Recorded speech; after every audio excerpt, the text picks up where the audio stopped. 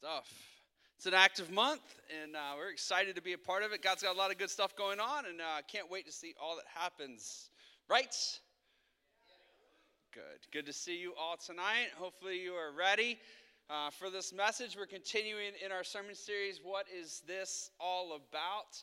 Where we're going through and just talking about the core values of our church. What is it that we're doing? How are we doing it? Like, what is city life all about? That's what we're kind of walking through and talking about right now. And so we're going to jump into this and continue on walking through some different values. We do have, forgot to mention this, we do have notes if you'd like to follow along with those notes. Connor, if you can get those, they're out there in the foyer. If you would like notes here in a second, you can raise your hand and he will get them to you. So I was supposed to mention that at meet and greet and I didn't. I've been trying to create notes each and every one of these messages just as we walk through this. This is who we are, something to identify that you can hold on to, look at, just go over, remember, refreshed, and all that stuff. So if you'd like notes, you can raise your hands, follow along. If you're a little like me and you can get distracted easily, there's fill in the blanks just to kind of help you stay attentive a little bit, or just something to doodle on if you get bored. So all right. Hey, so Super Bowl's tomorrow. How many people are going for the Falcons? Let's see it. How many are going for the Falcons? All right. How many people are going for the Patriots? Going for the Patriots. All right. How many people are going to a party for the guacamole? All right. Yeah. Okay, good. That's awesome. Well, we'll see who wins, and it'll be fun no matter what, right? So values. Why is this important for us to talk about? Why are these important for us to go through in this setting, in this moment? Well, to understand who an organization is and understand what they're doing, it's also important to know how they facilitate those things out. What values should be things that shape the identity of an organization and set the behavioral boundaries. So they kind of set the culture in motion. This is who we are. This is how we operate. And it helps us to be able to say no to things. It helps us to be able to say yes to some things. It helps us to kind of be able to navigate in a clear direction. Sometimes an organization can be really good at understanding why they exist and maybe even understand what they're supposed to be doing in that, but they don't really set clear boundaries of how they're supposed to facilitate and walk out their purpose as a business, as an organization, or as a church. And so what happens is when you don't have clear set values, people then begin to insert opinions about what you're supposed to do, and then opinion becomes the main idea. It becomes the currency of the organization, and whoever has the loudest voice or the biggest opinion often wins out. And then what happens is you find yourself doing something that you never set out to do. And so having clear set values, what it does is it helps to keep things in line. So if somebody says, hey, we should do this, we can say, no, we're not going to, because here, this is what we value. This is what we're doing. This is how we do things out. Or if we're doing something and it starts getting a little bit crazy or a little bit outside of who we are or what we feel like we're supposed to do as a church, then we can reevaluate and say, okay, have our values changed? Should we re-engage in something a different way? Or should we pull back or change what we're doing? Because this is who we're supposed to be. This is how we're supposed to be doing it. And so that is why we're doing this. This is why we're walking through these, because it's just important for us to know, and it's important for us to understand. So we've been going through and talking about our why. You'll see in your notes there, our why. This is for any follower of Christ, any church. We can dress it up. We can put, fun words on it, change it any way. But our why as the church, what Jesus came to establish the church for, is so that we could glorify God through our lives, and in glorifying Him, help others to come to know Him. That's why the church exists, is so that when we come together, God is exalted, He's lifted up, He's glorified in our worship, in our service to each other, in our love for each other, in our compassion for each other. God is glorified. When people see the church come together, they should see primarily who God is, His generosity, see His character, and in that, it should become something that's attractive, that draws people to Him through the church. So that's our why. Our what specifically as a church is we want to be a church that helps people to live a meaningful life. We want to help people walk in meaning and purpose. We believe we have a saying, it's heaven now, heaven forever. It's that we're not just holding on saying, yay, I've got Jesus, and one day heaven's going to come and everything's going to be great, but it's just going to be miserable until then.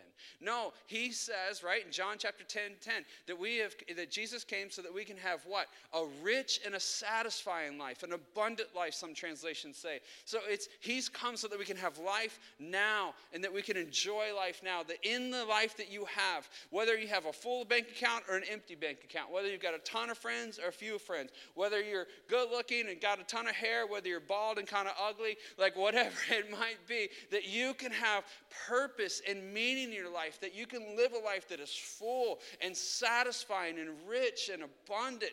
That's what God has for us. And so we want to be a church that helps people to discover that. And so we've set up the way we do church, even meeting on Saturday nights, to kind of help identify that and direct people into this meaningful life that Christ has given us. And so we want people to live a life of meaning and purpose and significance now.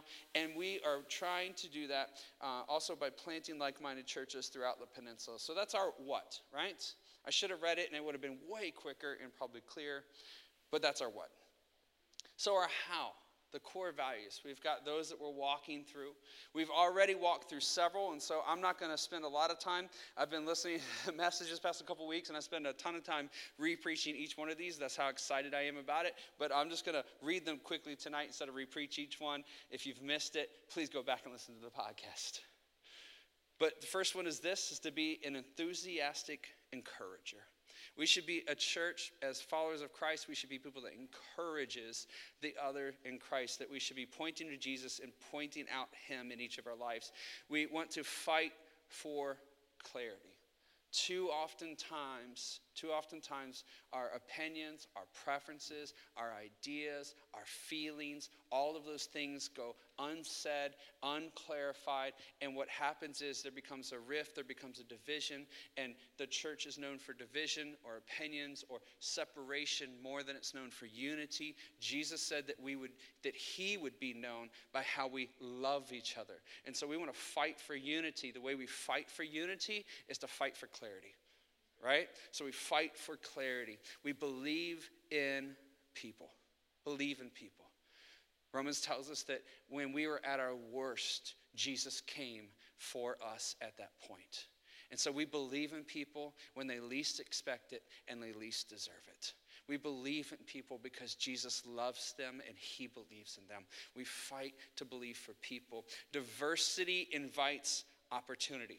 I left this in your notes, but our circles cannot be one-dimensional in race or experience. If you're living a life where you do not have diversity in your life, whether it be with people in different backgrounds, different experiences, people that look different than you, people that are older than you, people that are younger than you, if our church doesn't look that way, there's something broken. Because I can tell you this, heaven is going to be a very diverse place, right? It's going to be a super diverse place. And he's wanting that to be seen and experienced now, that the strength of the church is each of us in our uniqueness, as we've been created in his uniqueness and his love to come together to reflect his beauty and his glory. And so we need to come together and celebrate diversity. We need to champion diversity, desire it, seek it out. And so if you're not doing that in your own circles, you need to start doing that, right? Go to a life group. Go to a different, just do different things. After service, go and you see somebody, you're just like, they come here all the time. I see them all the time. They're different than me. I'm going to go out to dinner with them. I'm going to take them out to dinner and start that relationship, because I'm telling you, it's going to change your life. It's going to invite opportunity into your life. And the more we fight for it as a church, it's going to give us opportunity as a church to do the things that God's called us to, right? It's so hard to not preach these things. They're so good. All right. So we talked about for the past 2 weeks, expectation shapes reality. I did not put this in your notes, and that's my fault, so you can write that one in, but it's expectation shapes reality. This one I want to give a little bit of a thought on for a second, because it's so crucial to understand this. The way we had originally written it out, it was that expectation creates reality. And I felt like, no, I need to change that, because I want to make sure that we're not fostering or teaching something that is untrue and unbiblical. Expectation, so clearly we changed that word shape from create to shapes reality on purpose. Because expectation in itself, if we were to say expectation creates reality, then it would be something that's contrary to the gospel. If we were to go through and say, if I just expect something hard enough, if I believe for something hard enough, then it's going to happen. Like, there's nothing that's farther from the truth, right? Like, if you're just like, man, I'm just going to believe and believe and believe and expect that my boss is going to give me that pay raise, but you don't put in the work. You don't do the things that are above and beyond. You don't just go through. You just think it's supposed to come because you're a Christian and because you love Jesus and you're a good person. I'm just telling you, there's nothing further from the gospel. Because the gospel tells us that we are to live a God-centered life, an other-centered life. And if we say, I'm expecting and I'm believing, and I'm just saying, if I believe hard enough, I expect enough, then this is going to happen. Man, that's a me-centered gospel. And that's what Jesus came to eliminate. Right? So expectation shapes reality. What we've been talking about is that what we need to do as a follower of Christ is to redirect our expectations. That our expectations are not, I'm going to get if I believe enough, but our expectations are that no matter what, God is at work, God is present, God is good, God is faithful, and God has already won in that place. God has already spoke life into that place. There is strength, there is healing, there is wholeness in that place. I'm going to, in that moment, expect God to show up and do what he set out to do. That our expectation is not I'm going to get, but our expectation is God's going to show off in this place. Right? So if you're in a place where you're just saying, life right now, it's just not going the way that I want it to, that you look at that and you say, I know it's painful, I know it's difficult, there's loss, but I can still expect that God has good planned for and prepared for in that place. That I'm expecting God to show up there, and when my expectations are on him and the victory that is found in Christ, then it changes your attitude, it changes your heart, and it begins to shape the things that you're expecting, that you're looking for. So instead of looking for things directed towards you or looking for reasons for God or proof for God's love, instead you look into that situation and you're looking for God, and what you then find is reasons for life and proof of his love. Right? And so it's a change of perspective. I'm going to expect something different, and that's going to shape the reality of what's really going on. Because you got a false reality of what you want, what you desire, what you long for. Scripture tells us, right, that our heart is wicked above all else, right? So the things that we truly desire, the things that we want, even if we have the best intentions, if we're focused on ourselves, it's going to pull us away from God instead of into God's presence and the things that he wants for us. So what we're doing is I want that reality to be gone. I want his reality to be present. So I'm expecting whatever happens, wherever I find myself, whatever I'm going through, that God's going to show up in that place and he's got good planned for and prepared for. And that's what I'm going to find and see, right? So expectation shapes that reality. Is that good? So good. So in that, we're going to move tonight to a new one. I love, just even as I was reflecting and going over that last one, I found John chapter 5, verse 17. Jesus is talking, and he says he's getting criticized by some Pharisees for walking through a field and picking grain. And he says to them in John chapter 5, verse 17, he says, my Father is at work. He's always working, and so am I. One of the things we talked about the past couple of weeks is when you're going through anything, even if it seems simple or if it seems so real and it's painful, that you can look into that place and you can say, God's got something planned for. He's got something he's doing, that you're looking because you're expecting God to be there, because you have a faith and a confidence that God is always at work. Right? He's always at work. And I love the idea that Jesus is saying, listen, my Father, he's always working. And then he ties in, and so am I. And so am I. And so this is the call for us, is that we should always, as followers of Christ, be engaged in the work that God has us, that we see that God is at work in all things, that through our lives, through our circumstances, through our situations, through the places he has us, our relationships, any of those things, that God is at work so that he can be glorified, and through our lives, others can come to know him. So he's always working. So we're constantly looking. Where's God at? What is he doing right now in this moment? How is he working things out? I want to be a part of what he's doing. So that means what? That we should always be at work. Right? That we should always be at work. So tonight with that, we're going to talk about serving. And so the principle, the value that we're going to be walking through tonight is participation leads to transformation. Participation leads to transformation. Can we pray real quick? Father, thank you so much for this opportunity to jump into your word. Father, let the truth of your word ring true in this moment. May your Holy Spirit lead and direct and guide and speak during this time. Father, may you draw us close to you. May you draw our hearts close to you. Father, we pray, Lord, for a fresh revelation and encouragement to see your goodness and your faithfulness in your word. God, that our lives will be set on fire to live for your glory. God, we just thank you for that. We love you and praise you in the name of Jesus. Amen. I have in your text there, or you can turn in your Bibles. We'll be in Exodus. We're starting there and then jumping to Romans chapter 12. But Exodus chapter 14, verse 13. This is a fascinating text. I was just reading this the other day, and it jumped out to me. I was like, this is just absolutely incredible. But this is the time when the Israelites, they have been freed by Pharaoh to go out and to begin their journey into the wilderness to worship God. And so they're making their way out to the Red Sea. And as they're coming to the Red Sea, they see the Egyptians have now begun to pursue them. And so they're just kind of like, what's going on here? What did you do to us? And so they're got all these things going through their mind. And in verse 13 of chapter 14, Moses tells the people this: don't be afraid. Just stand still and watch the Lord rescue you today. I love it. Just stand still and watch the Lord rescue you today. The Egyptians you see today will never be seen again. The Lord himself will fight for you. Just stay calm.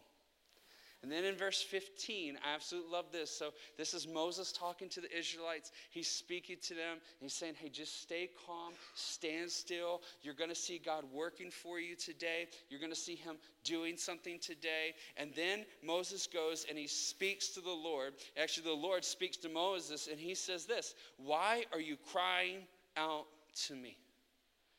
I think a powerful principle to pull from this that we're not going to talk on long tonight, but I want to hit on this, is it doesn't show in here that Moses was actually praying.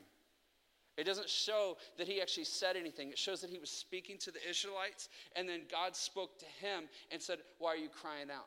It's a sense that Moses as a leader, Moses as someone who's following God and entrusting God, he's constantly in a place of prayer. His mind is constantly on, God, what are you doing? God, where are you going to show up? God, what are you doing in this moment? Because I love what he's speaking right here to the Israelites. He's speaking to them about expectation. He's speaking to them about faith. He's saying, just stand still and watch, right? Just stand still. Have faith that God is going to do something. Stand still. Trust him in this moment and watch. Have expectation in his heart. He's saying, what is God going to do? How's God going to show up? He's done a lot of amazing things over the past couple of weeks. So what is he going to do in this moment? His heart, his mind, he's constantly saying, God, where are you at? What are you going to do? How's this going to work out? And so God knows what's going on in his mind, in his heart, and God speaks to him where he is. Isn't that powerful? Isn't that incredible? So verse 15, the Lord said to Moses, why are you crying out to me? Tell the people to get moving. Tell the people to get moving. And when the people of Israel saw the mighty power that the Lord had unleashed against the Egyptians, they were filled with awe before him. They put their faith in the Lord and in his servant Moses. So in this verse, we see something incredible that's true in our lives that shapes the way that we should follow Christ. We see their faith, Moses speaking to them, have faith, stand still. And then we see Moses speaking to them, just trust and watch for what God's doing. So have faith, trust, watch, have expectation, look out, anticipate that God's getting ready to do something, right? So Moses is speaking to them, and then what happens after that? God speaks to him, and as you sit in a place of faith and a place of expectation, then your life moves into a place of action and revelation. That you move into a place where you're like, I don't know what's going on. I'm unsure about what's happening. And you're praying and you're sensing. And then you have faith. You trust that God is at work. You trust that God's going to do something. You begin to expect that God's going to show up. You begin to expect that God's going to work things out. And as you get into that place, God's going to speak to you. And he's going to say, just get moving. Just get moving. They're sitting there at the bank of the Red Sea. The Egyptians are coming towards them.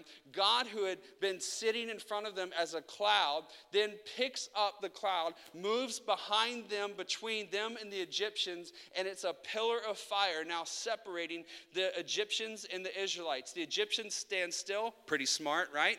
God tells the Israelites to stand still, to wait. And in that moment of anticipation and a moment of that working, he tells them to get moving. Towards what? Towards water. Towards a sea, right? It requires bold faith, a confident faith, an expectation that God's going to do something. And Moses steps into that place. It requires us, when you begin to walk out in the faith and the trust that God has given you, and you walk with a sense of expectation, you cannot live a sedentary life. You cannot live an actionless life. You have to live a passionately engaged life, walking towards the things that God has given you to do. And so when you are in a place of faith and expectation, it moves you into action. And as you begin to walk in action, you're going to see a revelation of who he is in a way that you've never seen it before. So, where are we at tonight? So that's our text that we're starting with, and we're going to work out of the text in Romans chapter 12, verse 11. Romans chapter 12, you see it in your notes. You can turn to it if you'd like to, but Romans chapter 12, verse 11, it says, never be lazy, but work hard and serve the Lord enthusiastically. Rejoice in our confident hope, be patient in trouble, and keep on praying. When God's people are in need, be ready to help them. Always be eager to practice hospitality. Why is this topic that we're talking about tonight, about serving, about participating in the things that God's given us, why is it important for us to talk about? It's important for us to talk about because even though it's not something that is popular to talk about, it's not something that we enjoy, right? Like we don't enjoy like, okay, I need to do more and I need to change things, because if you're going to do more, guess what? That means your schedule is going to change, your priorities have to change. And come on, who likes change? Who likes change? Let's see it. Come on, hands if you like change. All right, there's just a couple of us weird birds, all right? How many of you don't like change? All right? And you would include in that me just stopping talking, asking you to do something right now. You're like, I don't even like this right now, right? Like there's some of it we don't like change. And so it's not popular for us to talk about this because we know that there's responsibility when we talk about these things. But I want you to lean into this because it's something massively important in our lives as a follower of Christ. If you're even interested, if you're not following Christ, you don't even know who God is, you're just curious to see if he really is real and what this thing's about. I'm telling you, leaning into the moments that God's inviting you to participate in what he's doing, there's nothing more important for you to be aware of and engaged in. And so I know it's countercultural. When I did a simple Google search trying to find something, and it was the idea of serving. First 2 pages were nothing but sermons and ideas about serving others. It's countercultural. Our culture is about what I do and how I'm supposed to get ahead and how I'm supposed to lead and how I'm supposed to encourage people to help me. But our Creator, our Lord, he shows us and models for us that this life, it's not about what we can get, but it's about what he's given us freely in his grace so that we can give to others. It's about service. That's what this whole thing's about. That's what the gospel is about. And so we've got to step into this. And also, too, I just want to say this. Like, I want to be very aware that when we talk about serving in the church, there's a lot of people that are very hesitant and don't want to get engaged in that because you've been a part of unhealthy churches in the past. You've been a part of situations in the past where, just being honest, we as churches, we don't always do a good job of taking care of people. We don't always do a good job of setting up a model that encourages people in Christ and protects them and pushes them into the destiny that God has for them. So I know there's hurts and I know there's wounds. We're going to talk about those over the next couple of weeks. But I want you to know that if that is true in your life and that's a reality in your life, don't let that be a reason to check out and not listen to the profound truth of what is in Scripture when it comes to this life of service. Because it's the way Jesus came to live, and he says it's the way that we're supposed to live. Right? When he clarified what this whole thing's about, what did he say? To love God and to love others what? As he loves us. Right? It's about service. That's what this whole thing's about. Is that good stuff? You still with me? So listen, this is so important.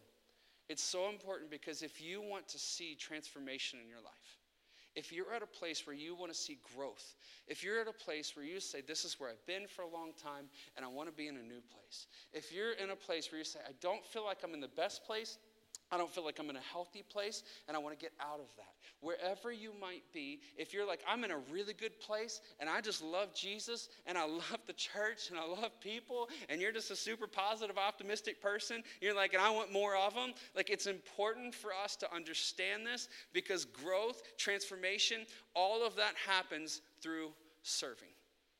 So if you find yourself at a place where you're saying, I want to grow, I want to see transformation in my life, I want to see change in my life, you can ask this one simple question. It's in your notes. This one simple question, wherever you are. And it's a question you should regularly ask yourself. If you're ever sensing a need for change, you're sensing that something is changing, you're sensing that something's out of balance, not working correctly, this is the question you need to ask yourself. Am I intentionally seeking opportunity to serve God and others? Am I intentionally seeking opportunity to serve God and others? Whenever I talk with people in counseling settings, one of the first questions I'll usually ask is where you're serving. If I don't know, I'll ask, where are you serving? Where you're engaged? Are you serving in the church somewhere? Are you serving in the community somewhere? Are you serving in your business somewhere? Are you serving in your workplace somewhere? Are you serving in your community somewhere? Like, where are you serving? And if they say, well, I'm not, I make the whole first session about where we're going to start doing that. Because I honestly believe if you want to see growth, if you want to see transformation in your life, it starts with you living your life for God and others. And as you begin to lift your eyes off of yourself and your circumstances, that's when God's able to begin to change your heart and set you free to live the life that he wants you to live. So it's an important question for you to ask because expectation says God is at work and faith says I want to be a part of that work. Expectation says God's at work. He's always working. He's always at play. There's something always happening. Whatever the circumstance is, God is doing something. He's actively engaged in that moment. And faith says, I want to be a part of that work because he's invited me to be and he's given me the strength to be, right? So that's where we should be and that's where we should be engaged. So I'm going to give you a couple points tonight on why serving is so important and how serving can make a difference in your life. So we're going to walk through a couple of these tonight. Next week we'll walk through a couple more, and then I'm going to give a couple of just practical points when it comes to serving and our idea towards serving, and then we'll move on to the next value from there. Sound good? You sound super excited about it, so that's good. So, first one, serving. Participation, you can ever see, like if you see the word serving, just go ahead and just think of the word participation. Because that's what serving is. It's participating in the work of God, right? Serving induces maturity. Serving induces maturity. Serving leads to, serving encourages maturity. Serving induces maturity.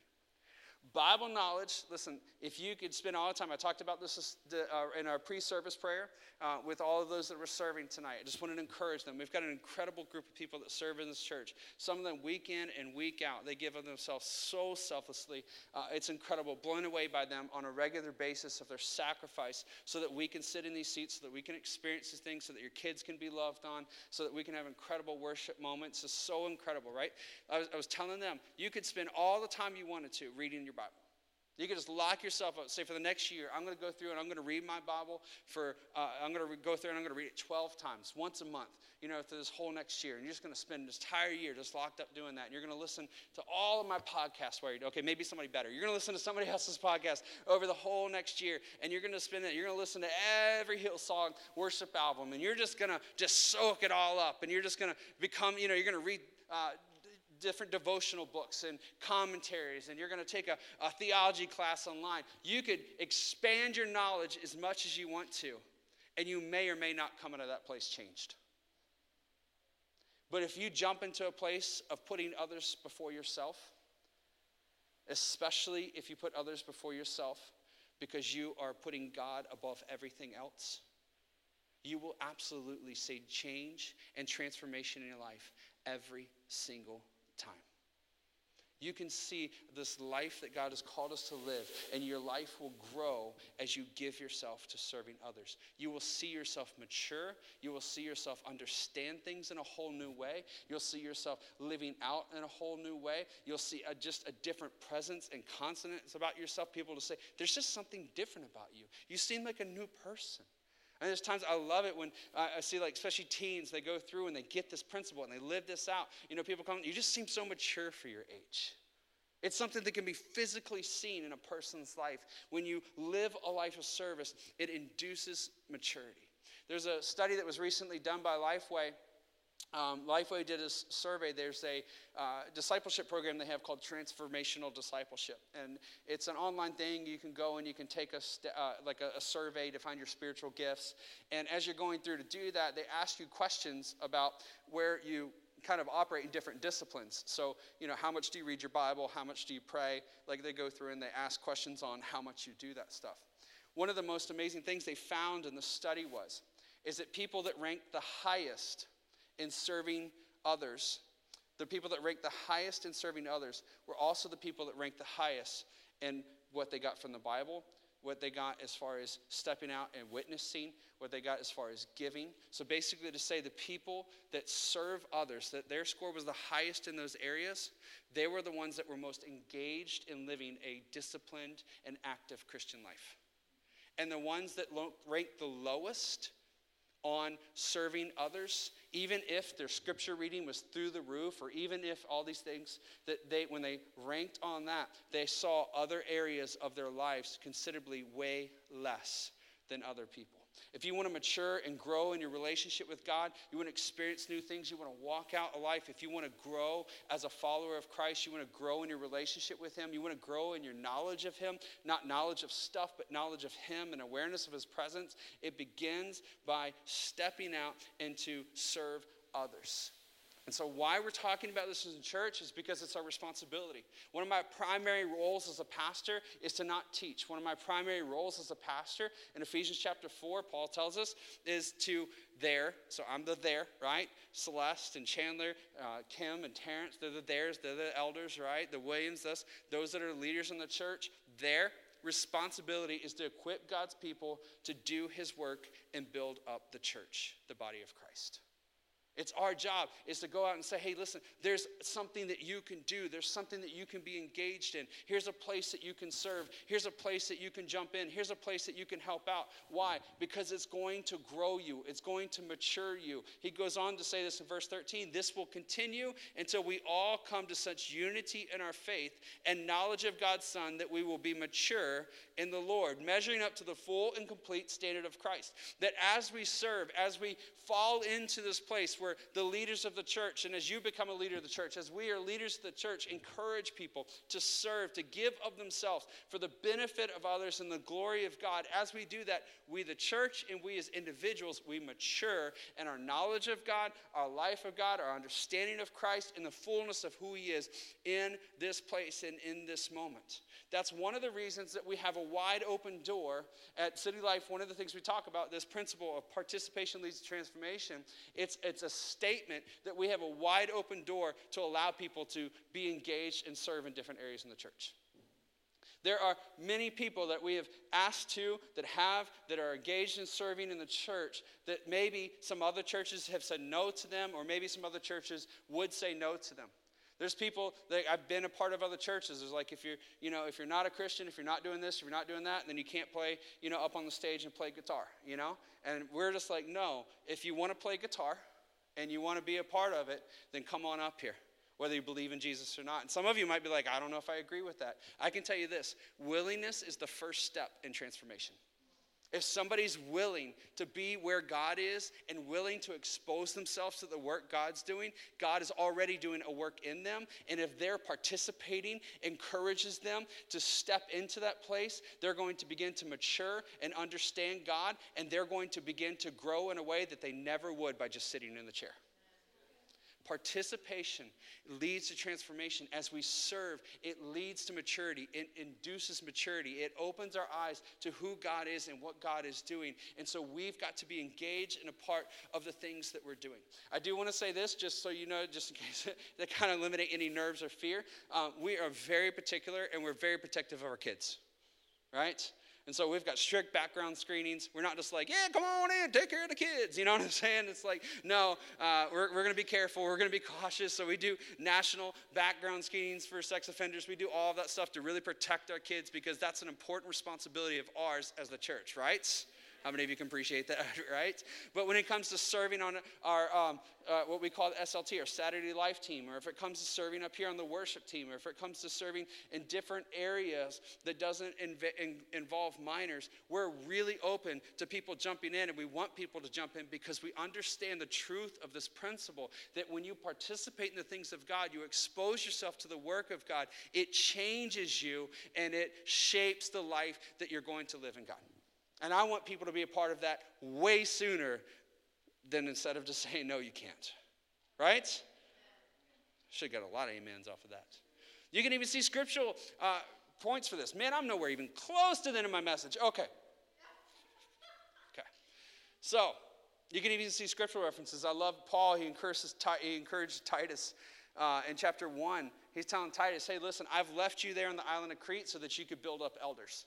And then he goes through and he says, even one of their own prophets calls them gluttons and liars and cheats and calls them just awful people. And then Paul in verse 13 says, and it's true, right? Like these are some of the worst people that are out there. They're horrible people. They're good for nothing, he says in verse 16. They're good for nothing people. And I want you to use those people, right? I want you to reach those people and raise them up to be leaders. So it's a responsibility of ours to be engaged in this life and saying, hey, if you are in a place where you're willing to expose yourself to the things that God's doing, that you want to grow in your relationship with God, it starts by you participating. And so if you're in a place in your walk with God, if you're worried, if you're burnt out, if you're tired, if you're just downright bored in following Jesus, listen to me. If you're angry, if you're hurt, if you need a place where you're just like, I just need to heal, I need some time just to figure some things out, can I just encourage you to not tap out, but to jump in, to say, listen, God is at work, and if I can jump into the things that he's doing, he's going to bring me along. He's going to do a work in me way faster than if I try to do this thing on my own. As I jump in to serve people and put other people first, that God's just going to fix things and heal things and strengthen me and put people in my life to speak to me and to help me see things in a way I never see it. If I just try to do it on my own, I'm going to miss all of that.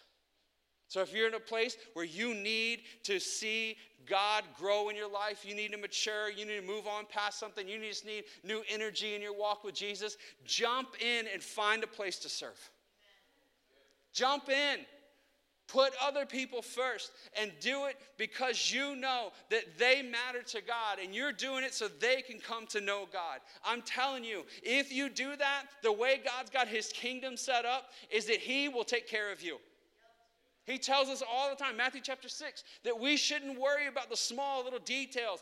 And what does he include, small little details? What you're going to eat, what you're going to wear, what you look like, what your job is. Like, I've got all that stuff taken care of if you'll just seek my kingdom first. If you seek me, where am I at? Where am I engaged? You're looking, what is God doing? Where's God working? You have a sense of anticipation, expectation that God is engaged in this world and drawing people close to him. And he wants to do that through you and through your life. And you say, that's what I want to be a part of. That's what I want to do. When you come into that place, God's going to take care of all the other stuff. Man, that's so good. Hopefully you get that. This is what Paul's trying to tell us in Romans chapter 12, verse 11. He's saying in Romans chapter 12, verse 11, he's saying, don't get lazy, don't burn out, don't stop, don't be lagging. Live a vibrant, full life in Christ. Don't get tired. Don't just become lazy in following Jesus. And how does he tell us to do that? What does he tell us that we should be doing? We should be loving Jesus and serving him enthusiastically, right? But how do we love Jesus? How do we live this vibrant life for him? He bookends verse 11 by verse 10. What does verse 10 say? It says, love one another with brotherly affection. Outdo one another in showing honor. He goes on in verses 12 and 13 of serving people. How do you stay vibrant in your walk with Christ? How do you engage? The Message translation says, set your life aflame. How do you build yourself up? How do you make yourself ready to do the things that God's called to? By serving others. Because you have a gift to give that is unique to you, that God gave you, so that the church can be encouraged and see God in a whole new way. Serving leads to maturity, and you have a gift to give. In 1 Peter chapter 4, verse 10, it says, God has given each of you a gift from his great variety of spiritual gifts. Use them well to serve one another. Do it with all the strength and energy that God supplies. Then everything you do will bring glory to God through Jesus Christ. Serving induces maturity. Serving induces maturity. Secondly, serving, I'm going to go through these real quick. Serving invigorates expectation. Serving invigorates expectation. In Romans chapter 12, verse 11, it says, keep yourselves fueled. In the Message translation, in the New Living Translation, it says, but work hard. In the New American Standard Bible, it says this. It says, not lagging behind in diligence. The word there is diligence. It's the best way to put it out. The Greek word for that is spoude. I just wanted to put that in there because I thought that was funny, spoude. But it's haste. It's with haste. It's with earnestness. It's to say, I want to be a part of what God's doing. I know that he's at work and I want to be a part of it. And I'm going to be quick to respond. I'm going to be quick to jump in. And as you jump in and you say, oh, God's at work, I'm going to jump into that. Oh, God's working in that place. Oh, I can serve that person. I can help them. I can encourage them.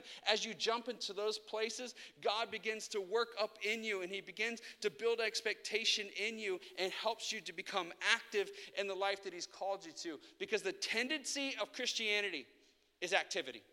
The tendency of Christianity is activity. When you go through and you look at Scripture, whenever God calls somebody to trust him and follow them in faith, they have a lot of things to do.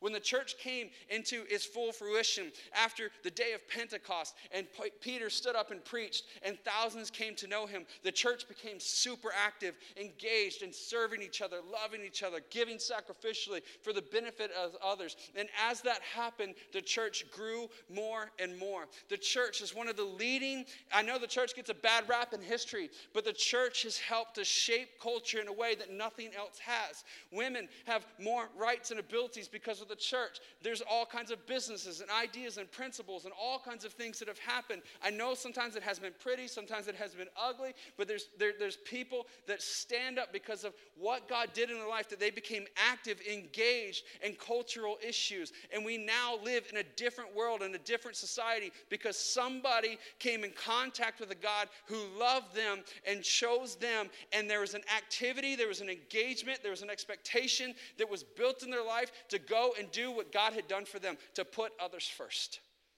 Where others devalued people, a Christian should come in and value people and love them and point out their uniqueness, that they are made in God's image. And the church has been behind those things. The church has helped to encourage those things, because when we come in contact with who God is, he invigorates us, he stirs us up, and he moves us into a place of activity and action, because we should be diligently engaged in work wherever we are, with whatever we're doing, because you have a gift to give, and this life that you've been given to live is to help others to come to know Jesus.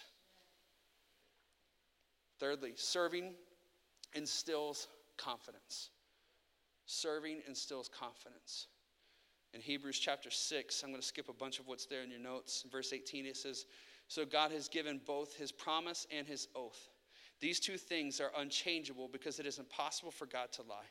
Therefore, we who have fled to him for refuge can have great confidence as we hold to the hope that lies before us. Those of us that have seen Jesus, those of us that our souls have longed for him, those of us that have seen there is no other hope than Jesus, no other truth than Jesus, as we've run to him for refuge, we've run to him for peace, we've gone to cling to him. In verse 18, it's telling us that he was there, that we're able to find him, that we're actually able to cling to him, that Jesus, though he's sitting at the right hand of the Father, has sent his Spirit to be present in us, that God is with us, that God is leading us and directing us and guiding us. It helps us to have a sense of confidence. Romans chapter 5, verse 5, it says this, and this hope that he's with us, this hope that we have life now and forever, this hope that Jesus is real and did what he said he was coming to do and accomplished all things through the cross and life. This is our hope.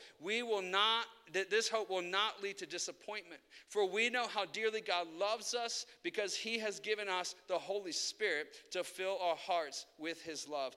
Serving instills confidence to know that God is with us. The worship team can come up. Serving ignites passion. Serving ignites passion. In Acts chapter 18, verse 25, tells us the story of Apollos.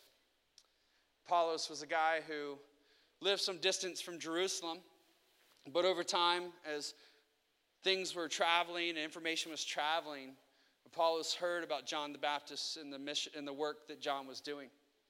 And Apollos, as a teacher of God's word, as somebody who studied God's word, he knew that it was time. He knew the signs were there. He was anticipating, he had an expectation that the Messiah was about to show up. So when he heard John's work, he began to get excited and teach scriptures and to teach people in his community that God was coming, that God was sending, that God was loving. And so he began to teach, and he began to teach all of these things. And then one day, some people come into his community. I'm trying to remember the names right now, and I can't right now. One of them is Phineas, I know that, because it makes me think of Phineas and Ferb every time. Priscilla and Aquila. I was wrong, way off. Okay. Priscilla and Aquila. So they heard him preaching, it says, boldly in the synagogue. Boldly in the synagogue. It says he only knew of John's baptism. He hadn't even heard yet of all that had happened. He hadn't even heard yet of Jesus' death and resurrection. He hadn't even understood all that had happened. All that he was anticipating had already taken place. So they pulled him aside and they shared all the information with him, and they told him, and guess what? His gift was teaching.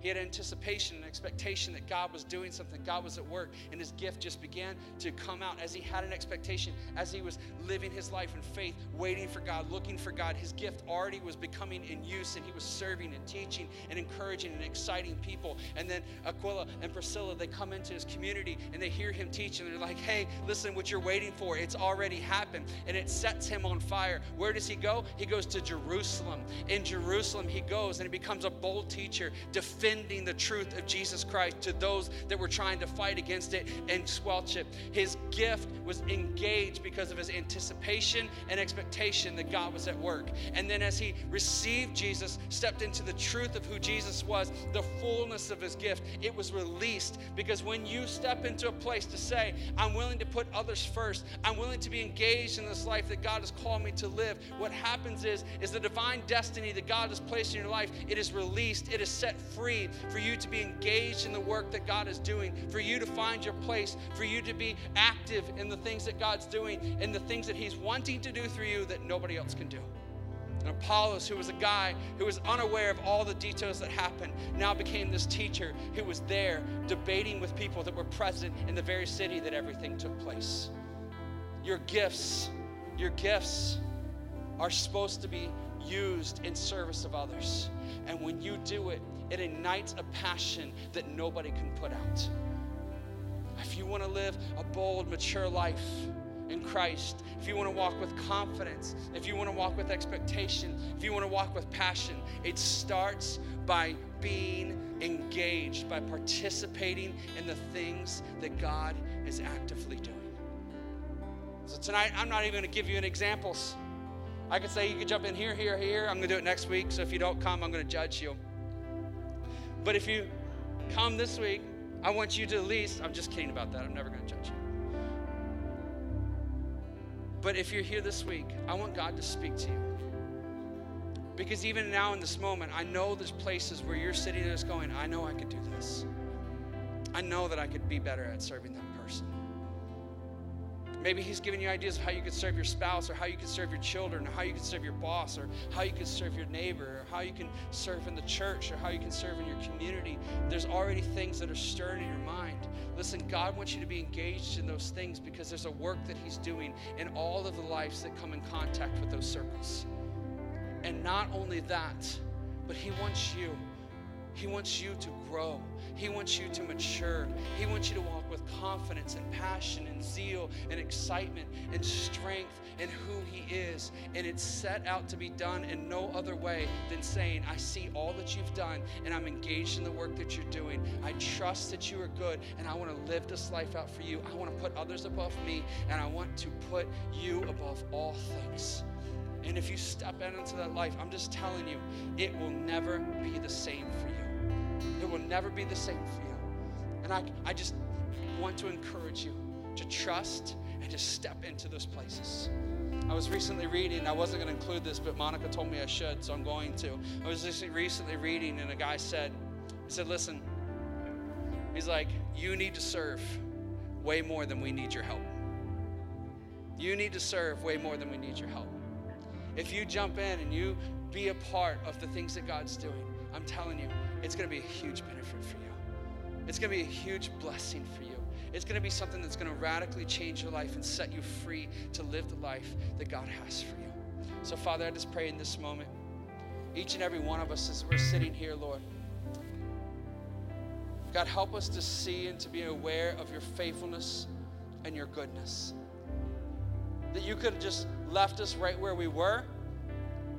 You could leave us to fend for ourselves. You could leave us just to want things and to never receive.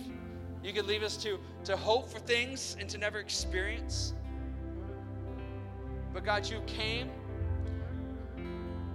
You conquered sin. You conquered death. You conquered hell. You conquered the grave to set us free. To live out the divine potential that you've placed in each and every one of our lives. You've set us free for life. And this life, this abundant life, it's about seeing you, experiencing you, knowing you, watching you, just seeing all that you're doing in our lives, that our hearts be moved to awe and just adoration and love and compassion and zeal. And that in that place that we move to serving, that we move to putting others above ourselves, to point to you. God, I pray that each and every one of us in this place tonight, myself included, wherever we are, Father, I pray that you give us the strength, you give us the ability through your Holy Spirit to be ready, to be quick, to jump in with haste, to be engaged in the things that you're doing, to participate in your work. And God, as we participate in those things, that you transform us, that you shape us, that you grow us, that you work in us, the things that we've desired to be different, to be gone, to be changed, to be moved on. God, that we will see them fall away as we put you first and others above ourselves. Lord, we pray that Jesus will become supreme in our lives and that we will care only about the work that is set out and being done through him and the power of your Holy Spirit. Lord, we love you and we praise you. In your name we pray. Amen and amen.